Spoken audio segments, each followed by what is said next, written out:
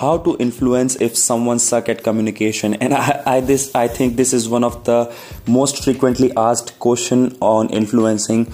So the answer to this is very simple. People really misrelate communication and influencing, and people don't understand there are multiple definitions of communication, and people don't understand that communication is never verbal. So almost all of the people who suck at communication should understand that influencing is never a verbal thing or never an audio thing. Communication can be in the form of actions, and believe it or not, almost all of us get influenced with what we see the people doing actions.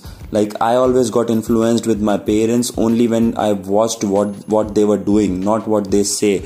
So you can follow this thing. Like each and every 10-year, 12-year or 13-year old kid, they always learn from what their parents do, not what their parents say. And this is one of the biggest factor that leads to influencing someone.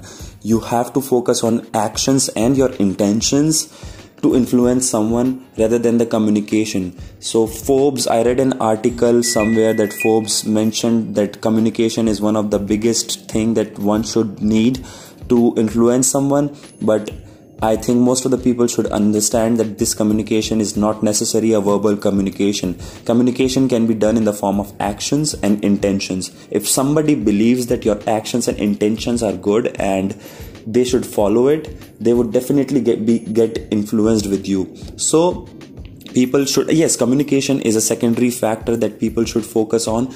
That when you have done all the action, now it's the talking part that remains.